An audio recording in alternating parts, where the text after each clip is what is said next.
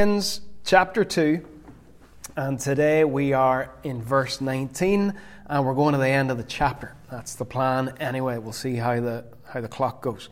Philippians chapter 2, verse 19. I hope in the Lord Jesus to send Timothy to you soon, that I also may be cheered when I receive news about you. I have no one else like him, who takes a genuine interest in your welfare. For everyone looks out for his own interests and not those of Jesus Christ. But you know that Timothy has proved himself, because as a son with his father he has served with me in the work of the gospel. I hope therefore to send him as soon as I see how things go with me, and I am confident in the Lord that I myself will come soon. But I think it is necessary to send back to you Epaphroditus, my brother, fellow worker, and fellow soldier, who is also your messenger, whom you sent to take care of my needs. For he longs for all of you and is distressed because you heard he was ill. Indeed, he was ill and almost died. But God had mercy on him, and not on him only, but also on me, to spare me sorrow upon sorrow. Therefore I am all the more eager to send him, so that when you see him again, you may be glad, and I may have less anxiety. Welcome him in the Lord with great joy, and honor men like him, because he almost died for the work of Christ, risking his life to make up for the help you could not give me. And that's where we end chapter 2. Now, just to give you the background, because this seems like just pointless, not pointless, but one of those passages that just gives you a wee bit of information and then you just blast on past it. But it's good. Stay tuned.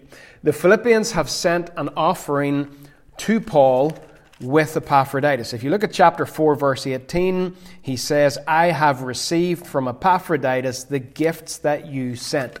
So one of the reasons that Paul writes the letter is to thank them for blessing him with a financial gift while he was in prison. Because if you were in prison in Rome, you didn't get snacks, and you didn't get meals, and you didn't get anything. You didn't eat unless some of your friends came to the prison and provided food for you and said to the guards, give that to Paul. Otherwise, you're staying hungry. So he has received this gift that has supplied his needs while he's in prison. Now, the journey from Philippi to Rome is about 800 miles. And some of it is by foot and some of it is on the sea. And it probably took 6 to 8 weeks to make this journey. So Epaphroditus has got the cash from Philippi and made this long journey to Rome. And on the way, he gets sick, really sick. And the Philippians don't actually know whether he makes it or not. And Paul wants to get a message to them to let them know that he did make it. They have heard that he got sick, but they don't know anything else about that. And maybe even some of them back in Philippi might have been speculating, here, this guy got a bag of cash and he was sent on his way and we haven't heard from him for a long time. I think he's legged it with the money and he's away having a good time. So Paul wants to straighten it all out and make very clear, I've received the gift. Epaphroditus is well, although he was very, very ill, and he's coming back to you again. There was no quick way of communication. No speedy, just hit a button and get a message sent. It was a long and laborious process. And Paul's plan is, he's in prison. Timothy is with him. Timothy is not in prison, but Timothy is looking after Paul. Epaphroditus has come with this gift. And what Paul is planning to do, and you read in this passage, is he's going to send Epaphroditus back to Philippi to let them know how things are going, to bring the letter, to show them that he's okay himself. And then at a later stage, when the trial is over, Paul is going to send Timothy back to Philippi to bring the news of the outcome of the trial. So that's where Paul's at. Timothy's staying with me. I want Timothy. I need Timothy. Epaphroditus, thanks for coming, buddy. Appreciate your gift. You're a good lad. And I'm going to send you back to bring a message to the Philippians. And there are places in Paul, and there are places in my Bible where I have to admit I sometimes hit the accelerator. And I tend to speed up the reading a little bit. I have to admit that when I'm reading Leviticus, it's terrifying at the speed at which I will skate over things in Leviticus. And in Paul, whenever you get to these parts in Paul's letters where he's maybe giving a list of names, he's maybe bringing some greetings and saying, say hi to this person and say hi to that person and give that person a holy kiss or whatever. I tend to hit the Bible accelerator and just blast on through at high speed and miss stuff. But this is a passage where we realize that when we do slow down and listen, that what Paul is doing has got an awful lot to do with what has gone before in Philippians. Remember, we've got to read the whole letter as a whole. We've got to read our passage in context. Context is king. We've got to look at what's going on around the passage that we're reading. And if you go back to chapter 1, verse 27, you'll see the first command in the letter, and possibly one of the most important verses in the letter, where Paul says to them, whatever happens, conduct yourselves in a manner worthy of the gospel of Christ. Literally, live out your citizenship in the gospel. Live in Philippi as citizens of heaven. And he then elaborates in the first half of chapter 2 about what that looks like and how to do that. And because this is a letter of moral exhortation, sorry for the big word, but there are two types of letter merged together here. And I told you this in the introduction way back, I don't know how many months ago. But Paul writes a letter of friendship, and it's also a letter of moral exhortation, which basically means it's a letter giving people some guidance about how they should live. And in those letters of moral exhortation in the ancient world, one of the things that you did was you provided examples of how a person should live. And what Paul has done in this letter is, in chapter 1, if you run your eye over it, from verses 12 to 26, he talks about himself a little bit. And if you remember back possibly to that message, he is so gospel-focused, it is just outrageous. In everything, in prison, in people who are preaching to try to do him harm, as bizarre as that sounds, in facing death, in summing up life, everything is about Jesus and the gospel. So Paul uses himself as an example. And then in chapter 2, verses 6 to 11, he holds up Jesus as the ultimate example. Last week, in chapter 2, verses 12 to 18, he holds up Israel as a negative example. So he says, here's me, and here's Jesus, the ultimate example. Here's Israel grumbling and moaning about their leaders in the desert and about the food and about the conditions. Don't imitate them. Be different from that. And now in this passage, he's going to hold up two more examples, which are both positive examples. After Israel, we're now going to look at Timothy and Epaphroditus. So this letter is not just a letter that Paul is sending with Epaphroditus to go back to Philippi and hand over and say, listen folks, I'm a good guy, you have to welcome me back. It's not just a letter of commendation. Epaphroditus and Timothy are being held up as examples in the whole big picture of the letter that Paul is writing, telling people how they should live. It's one thing to tell people, live as citizens of the gospel. And it's another thing, as John Mark Comer says, to put flesh and blood on your theology. In other words, to say, do you see Timothy? Live like him. Do you see Epaphroditus? Live like him. And as we journey through this passage and pick out a few things about these two lads, I want to have two questions in your mind the whole time. The first one, who could you say these things about? The things that Paul says about Timothy and about Epaphroditus, who could you say them about? And I think much more importantly, and a question I'm going to ask you over and over again is, could these things be said of me? as in you and me, applying it to myself. Could these things be said of me? Remember, throughout, Paul is holding them up as examples of what it means to be citizens of the gospel, as examples of what it means to have the mind of Christ. And ask yourself over and over again, could this be said of me? So Timothy is first. In verses 19 to 24, I hope in the Lord Jesus Christ to send Timothy to you soon, that I may be cheered when I receive news about you. Paul doesn't just start a project and then disappear. He plants his churches and he has this ongoing, affectionate relationship with the people in those communities of faith. He wants to hear how they're doing. It will cheer him. It will encourage him to find out how they're progressing in their faith, how they're moving on in following Jesus, how they are growing in community together. He wants to know. He wants to be encouraged by it. But why would he send Timothy? Of all the people that Paul has in his area, and his connections, and his sphere of influence, the guys who are knocking about Rome as Christians, why does he want to send Timothy to them in particular? Paul met Timothy in Lystra in Acts chapter 16. A few chapters before that, Paul goes to Lystra, plants a church, comes back, and finds a disciple there called Timothy. And Paul then effectively adopts Timothy as a spiritual son. Timothy travels with Paul, learns from Paul. He is Paul's protege. He has 2 letters written to him by Paul.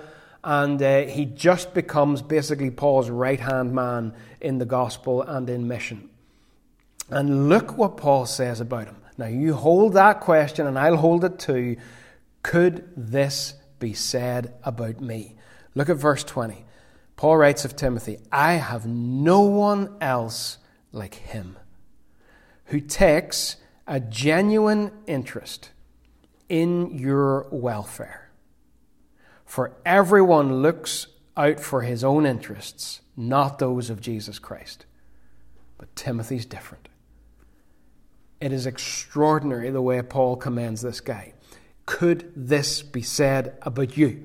Could this be said about me? He takes a genuine interest in your welfare. He's not just asking how you're doing because that's the right thing to do.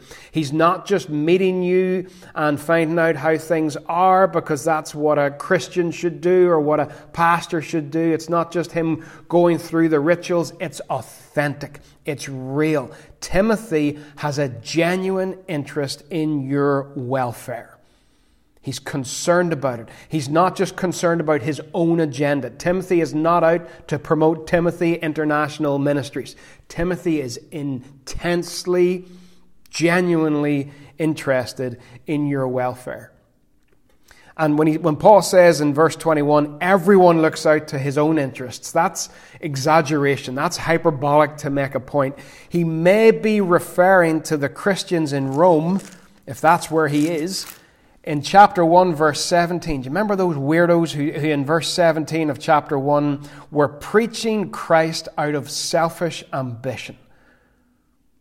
Not sincerely, supposing they can stir up trouble for me while I am in chains. Until you've preached through a letter or taught through it or walked through it really slowly, you don't see the connection between this and Timothy. These guys are preaching out of selfish ambition.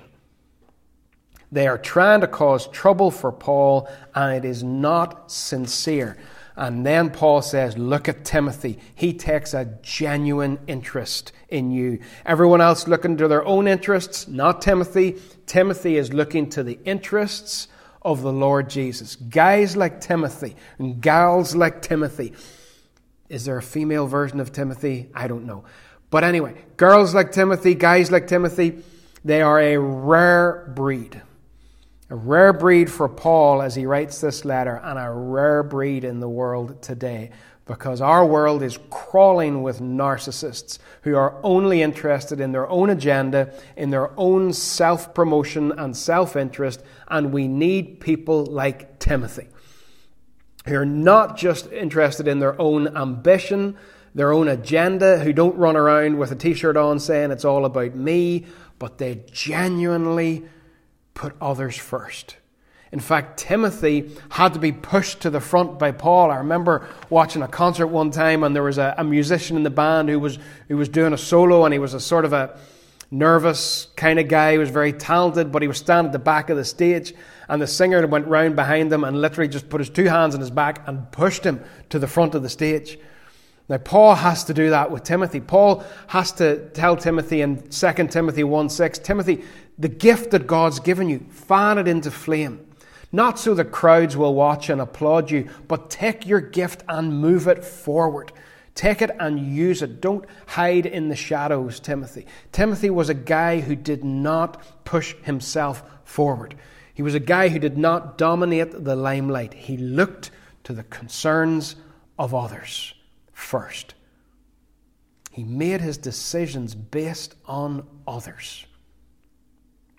What's the best thing here for the church? What's the best thing for my brothers and sisters in Christ? Not what's the best thing for me. There is an epidemic of selfishness in the Western church where people just wander from place to place. What's the best thing for me?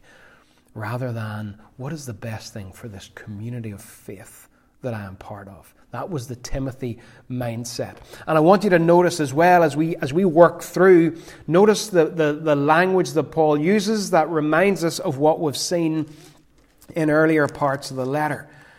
Look at 2:20. He takes, start at 2:20. I have no one else like him. In Greek, what that actually says is, I have no one else who is like-minded. I have no one else who is like-minded. Some of the older translations get that. Verse 2 of chapter 2, Paul begs the Philippians, make my joy complete by being like-minded. It's a letter of moral exhortation. It's a letter of encouraging people to live a certain way. Part of that style of letter is to present examples. Timothy's an example. Do you know what I mean, church, when I say be like-minded? Look at Timothy. Look at him. I have no one else like-minded like him. And also that whole theme of the mind runs through the letter. It's a beautiful theme where it is telling us to change how we think.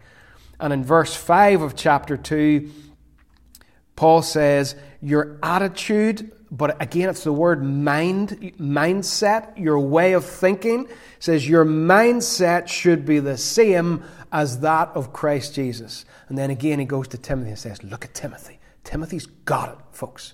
He's young and he's quiet and he likes to sort of hide in the shadows a wee bit, and sometimes I have to encourage him to step up and use his gift. But look at him. He's got the mind of Christ. He's like-minded. He lives in the way that I am calling you to live. I'm not asking you to do something impossible. I'm not asking you to do something for which Jesus is the only example, even though he's the ultimate example. I'm asking you to do something that Timothy does as well. Look at Timothy. And also not only this parallel language in terms of him being like-minded, but verse 21 says, everyone looks out for his own interests and not those of Jesus Christ. Timothy's not like that. Verse 4, go back to that. And Paul says, each of you should look not to your own interests. Remember the word only that's in my NIV shouldn't be there. Each of you should look not to your own interests, but to the interests of others. And once again, Paul's saying, Timothy's got it, folks. Timothy's got it. He is the opposite of that narcissistic, me first, my agenda, everything's got to be done my way or the highway. He is the absolute opposite of that. He's this beautiful spirit, the mind of Christ. And Paul says, live like this. Could that be said of me? Could verse 20 be said of me? Or is the first part of verse 21 a bit more like me? That I look out for my own interests and not those of Jesus Christ. And in verse 22, we read that Timothy has proved himself. This sort of character that Timothy has, that we've just read about in the last verse, or couple of verses, this doesn't come cheap. This is not a quick download or a bolt-on or an update. This is something that is developed. The word that Paul uses here for proved, in verse 22, Timothy has proved himself. In Greek, it is the word doikime, and what it actually means is it's character that has been developed. This proving process is the development of character through suffering. That's the context that Paul uses the word in. If you listen to me in Romans 5, or go to Romans 5 if you're fast enough with the fingers, Romans 5 verses 3 and 4. We rejoice in our sufferings because we know that suffering produces perseverance. Perseverance produces character. Doikime, that's our word. Proven character. But it is brought about by suffering, by persevering in suffering, and the outcome on the other side of it is hope. Okay? And Timothy is a guy who has proved himself in the school of hard knocks. He has been blown around and buffeted and has stood firm. And Paul says he's proven. He's not just somebody with a bit of potential. He's not somebody with an impressive skill set, a crowd pleaser, an influencer, whatever. He is proven. He has already been through that school of hard knocks, and it has developed character in him. And I am holding him up as an example. Could that be said of me? Has suffering and challenge produced character, or has it produced bitterness? What has the outcome been? For Timothy, it was character. He was proved. And he's an example of how to live out the gospel. Paul says, here's a guy with character. Here's a guy that has proved himself. Here's a guy that lives in a way that promotes unity within the church. He's like-minded. He will bring unity. He will develop unity. He won't destroy it. He won't cause division. He will bring unity in the church. Here's a guy with a mind of Christ. And one of the things that Paul does in this passage for Timothy and for Epaphroditus is he uses metaphors. Timothy gets 1, Epaphroditus gets 5. But Timothy's metaphor is he has proved himself because as a son with his father. That's the metaphor for Timothy. He has acted like a son. Now that doesn't just mean that there's a strong bond between Paul and Timothy, like a father and son, that they enjoy having a kickabout in the back garden now and again. It's more than that. In the ancient world, a son followed his father in the family business. Son learned from his dad, whether he was a farmer or a carpenter or whatever he did. The son learned the trade by working side by side, shoulder to shoulder with his dad, copying his dad, imitating his dad, learning from his dad. And when Paul says that Timothy's like a son to me, that's what he means. He means I've apprenticed Timothy. I have mentored Timothy. I have discipled Timothy. And this is something that's a big deal for Paul. He says in his second letter to Timothy, he tells Timothy to do the same thing. He says in chapter 2, verse 2, the things you have heard me say in the presence of many witnesses, entrust to reliable men who will also be qualified to teach others. He says, Timothy, what I've taught you, what I've deposited in you, when I've mentored and apprenticed you, you take that now and you deposit that in someone else. That needs to happen more in the church. There's too many who will receive from one person and receive and receive and receive, but they do not then take what they have received and overflow into the next generation. And discipleship so frequently stops at one generation, where somebody follows and learns, but are not poked and pushed and promoted into the point where they are then passing that on to others. Paul is a big discipleship fanatic, and Timothy is Paul's disciple. He also writes in Titus about the older women in the church teaching the younger women. He is There's a culture in the ancient world and in many places in the world today where older people are respected. And it does not happen in Western society the way that it should. We have the idolatry of youth. We are obsessed with everything that is young and everything that is beautiful. And we do not respect our elders and learn from them the way we should.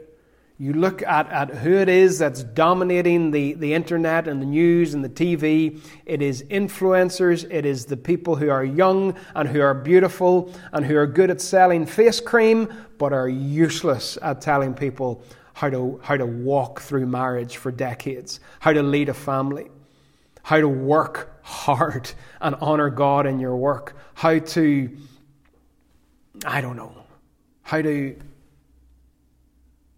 live in the joy of the Lord year after year, how to suffer well. These young influencers won't teach us any of that. Our elders will teach us that. And Paul says to Timothy, or Paul models that with Timothy as a father and a son. So I say to you, if you are older in the faith, which doesn't require being old, but if you're older in the faith, where's your Timothy? Who are you pouring into? Who are you investing in? Or have you retired? And if you're young in your faith, who's your Paul? Who have you gone to and said, listen, I want you to be my Paul. I like the way you pray. I like the way you live. I like the way you lead in your home, in your family. I like the way you work. I like the way you talk about the Scriptures. I like the way you talk about Jesus. I want you to be my Paul. As long as we're obsessed with youth, we won't do that. And whenever the church is being overtaken by very, very young leaders, we find ourselves in a problem where these guys haven't been proved the way Timothy's been proved. They haven't been proved. And it's hard to follow people that haven't been proved. We need to get rid of this idolatry of youth and start receiving mentorship from those who have been on the road a bit longer. And we need to get rid of the arrogance that prevents us from submitting in discipleship. Arrogance will just put a brick wall in front of you on your journey of discipleship and becoming like Jesus. There has to be an acknowledgement, I need a Paul. I need someone to apprentice me. Find your Paul if you're a Timothy. Find your Timothy if you're a Paul. And walk with them. There's a great little app that some in the church are using called Walk With Me that just guides these discipleship conversations and discussions and provides fuel to discuss. Use it. It's no wonder that Paul wants Timothy with him. You look at how Paul has spoken about Timothy here.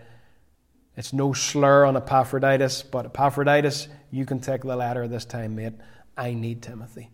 I'm in prison, facing trial, possibly facing death. I need Timothy. And I love that as well about Paul, that Paul is not so arrogant and aloof that he thinks he's got it all sorted. I'll be fine on my own. I'm grand. He's like, no, Timothy, I need you. I need you. It's not just that you need me so that I can mentor you and apprentice you. I need you at my side to encourage me. It's a beautiful thing. So on to Epaphroditus, who's got the most awful name. I don't know what his mother was thinking, but his name sounds like a disease, Epaphroditus. Can you get a cream for Epaphroditus? Did he have a twin brother called dermatitis? I don't know. He is not named after a disease. He is actually named after a goddess called Aphrodite. And Aphrodite is a Greek goddess, a fertility goddess. And also she was popular among gamblers. So if a gambler was about to roll the dice and take a risk, he would, as he's shaking the dice in his hand and about to release them, he would pray to Aphrodite for good luck as he rolls the dice. People who like to take risks prayed to Aphrodite. That is important, or it will be in a few minutes. And it's a very different situation for Epaphroditus.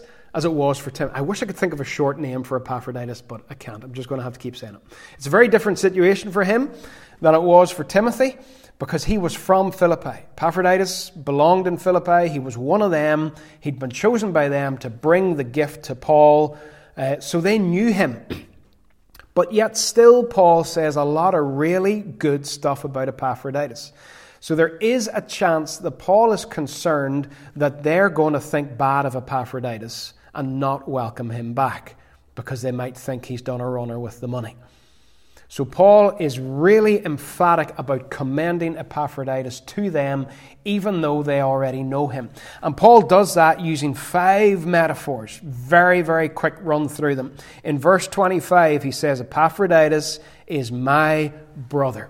This is Paul's favorite word for Christians, adelphoi in Greek. Brothers, sisters, the family of God. That's Paul's vision for what the church should be. And as I asked the questions with Timothy, could that be said of me? Here again, could it be said of me? Am I a brother in the church? Because brothers don't walk away. Brothers don't quit. Sisters don't quit. You don't just get up and wander off from your family someday when you're about 16 and say, I'm fed up with you, I'm quitting. No, you stick together. Family. And in the church, are we brothers and are we sisters who stick together? Or are we just loose acquaintances who blow in and out like the breeze? Epaphroditus is a brother. Could that be said of me? He is a co-worker or a fellow worker in verse 25.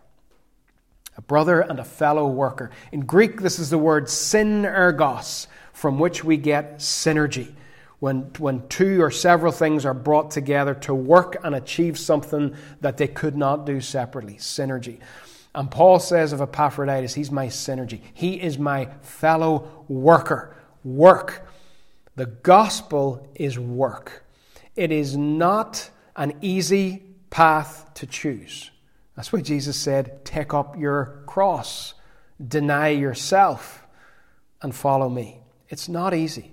Works do not earn our salvation. Works do not earn extra favor with God.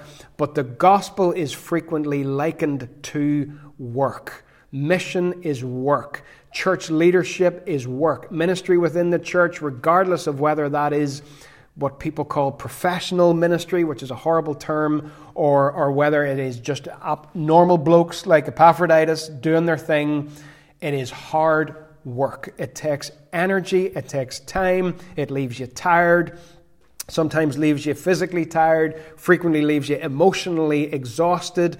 It is work. Epaphroditus is a worker, and we need workers in the church. We need to take the 80-20 rule that says that 80% of the work is done by 20% of the people, and we need to blow it out of the place completely. That no church can survive on the 80-20 rule. Everyone needs to work. And Epaphroditus was a fellow worker in the gospel with Paul.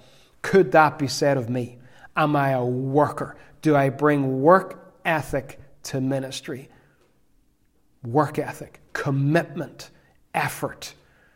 That you fall into bed tired, but you know you've done something good. Now, don't misunderstand me. I'm not talking about burnout and workaholism. I'm not talking about people who just don't know when to stop, who neglect their important relationships in order to do the gospel, who neglect their family, who burn themselves out. That is not a badge of honor in any way, shape, or form. But bring to the gospel and to the kingdom a work ethic, because this is not a cruise ship. This is a battleship. And Paul goes on to say, not only is he a fellow worker, but he's a fellow soldier, because the gospel and the kingdom is not only hard work, it's war.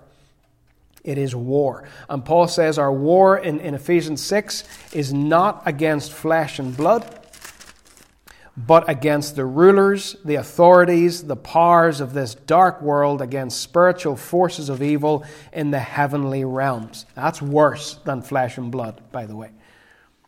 It is war. And Paul says Epaphroditus is a warrior. He's a soldier. He is my fellow soldier. He knows how to fight.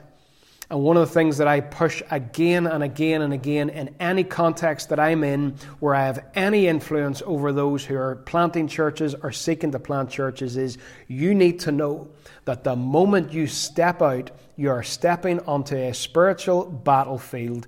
You are putting yourself on the front line, and on the other side of the battlefield is Satan and the spiritual forces of wickedness in heavenly places. And you will get pummeled if you are not aware of what you are stepping into. Epaphroditus is a soldier. You fight in prayer. One of the things, there are a lot of things that I've missed over lockdown, but one of the things that I've really missed, although I'm thankful for Zoom and for praying on Zoom, there is nothing like being in the same room as people crying out to God in prayer. We'll be doing that really soon. It's that totally different dynamic. And it's something that I want to throw myself and throw this church back into with tremendous vigor. Warfare in prayer. Crying out to God as fellow soldiers. Are we doing that? Epaphroditus is a fellow soldier. Am I a fellow soldier? Do I war in prayer for other people? Could that be said of me? Could it be said of you? He's also a messenger. In verse 25, still, he's a messenger. Greek word, apostolos. It means apostle. Sent one. Missionary. He is sent into the context that he's in. Can that be said of me? Do I carry something into the context that God sends me into? Do I bring something? Do you bring something? Are you an apostle, a messenger, a missionary into your workplace, your family, whatever, your sphere of influence? Could that be said of me? And also at the end of verse 25 then, he's sent to take care of Paul's needs. That the word there that's used is the same word for minister or ministry. Servant, serving Paul's needs, caring for him. Could that be said of me? Do I care for others? Do I care for them and minister to their needs? And Paul goes on in the next couple of verses to talk about Epaphroditus' illness, which was not a disease that required cream from the chemist, but had him on the verge of death. Paul wants the Philippians to know this was real. It was serious. In the ancient world, without any medicine, if you got this sick, it was unlikely you were going to come back. And so Paul says in verse 27 that God had mercy on him. The area of healing and sickness can be a divisive one within the church. As far as I'm concerned, Scripture instructs us to pray for the sick. Scripture never, ever, anywhere guarantees that all people who are prayed for will be healed. It does not say that. And if you take Isaiah 53 and twist it out of context and make it say that, you need to go back and actually listen a lot more carefully to the Hebrew poetry of Isaiah. Scripture does not guarantee that people will be healed. Some people are, and some people are not.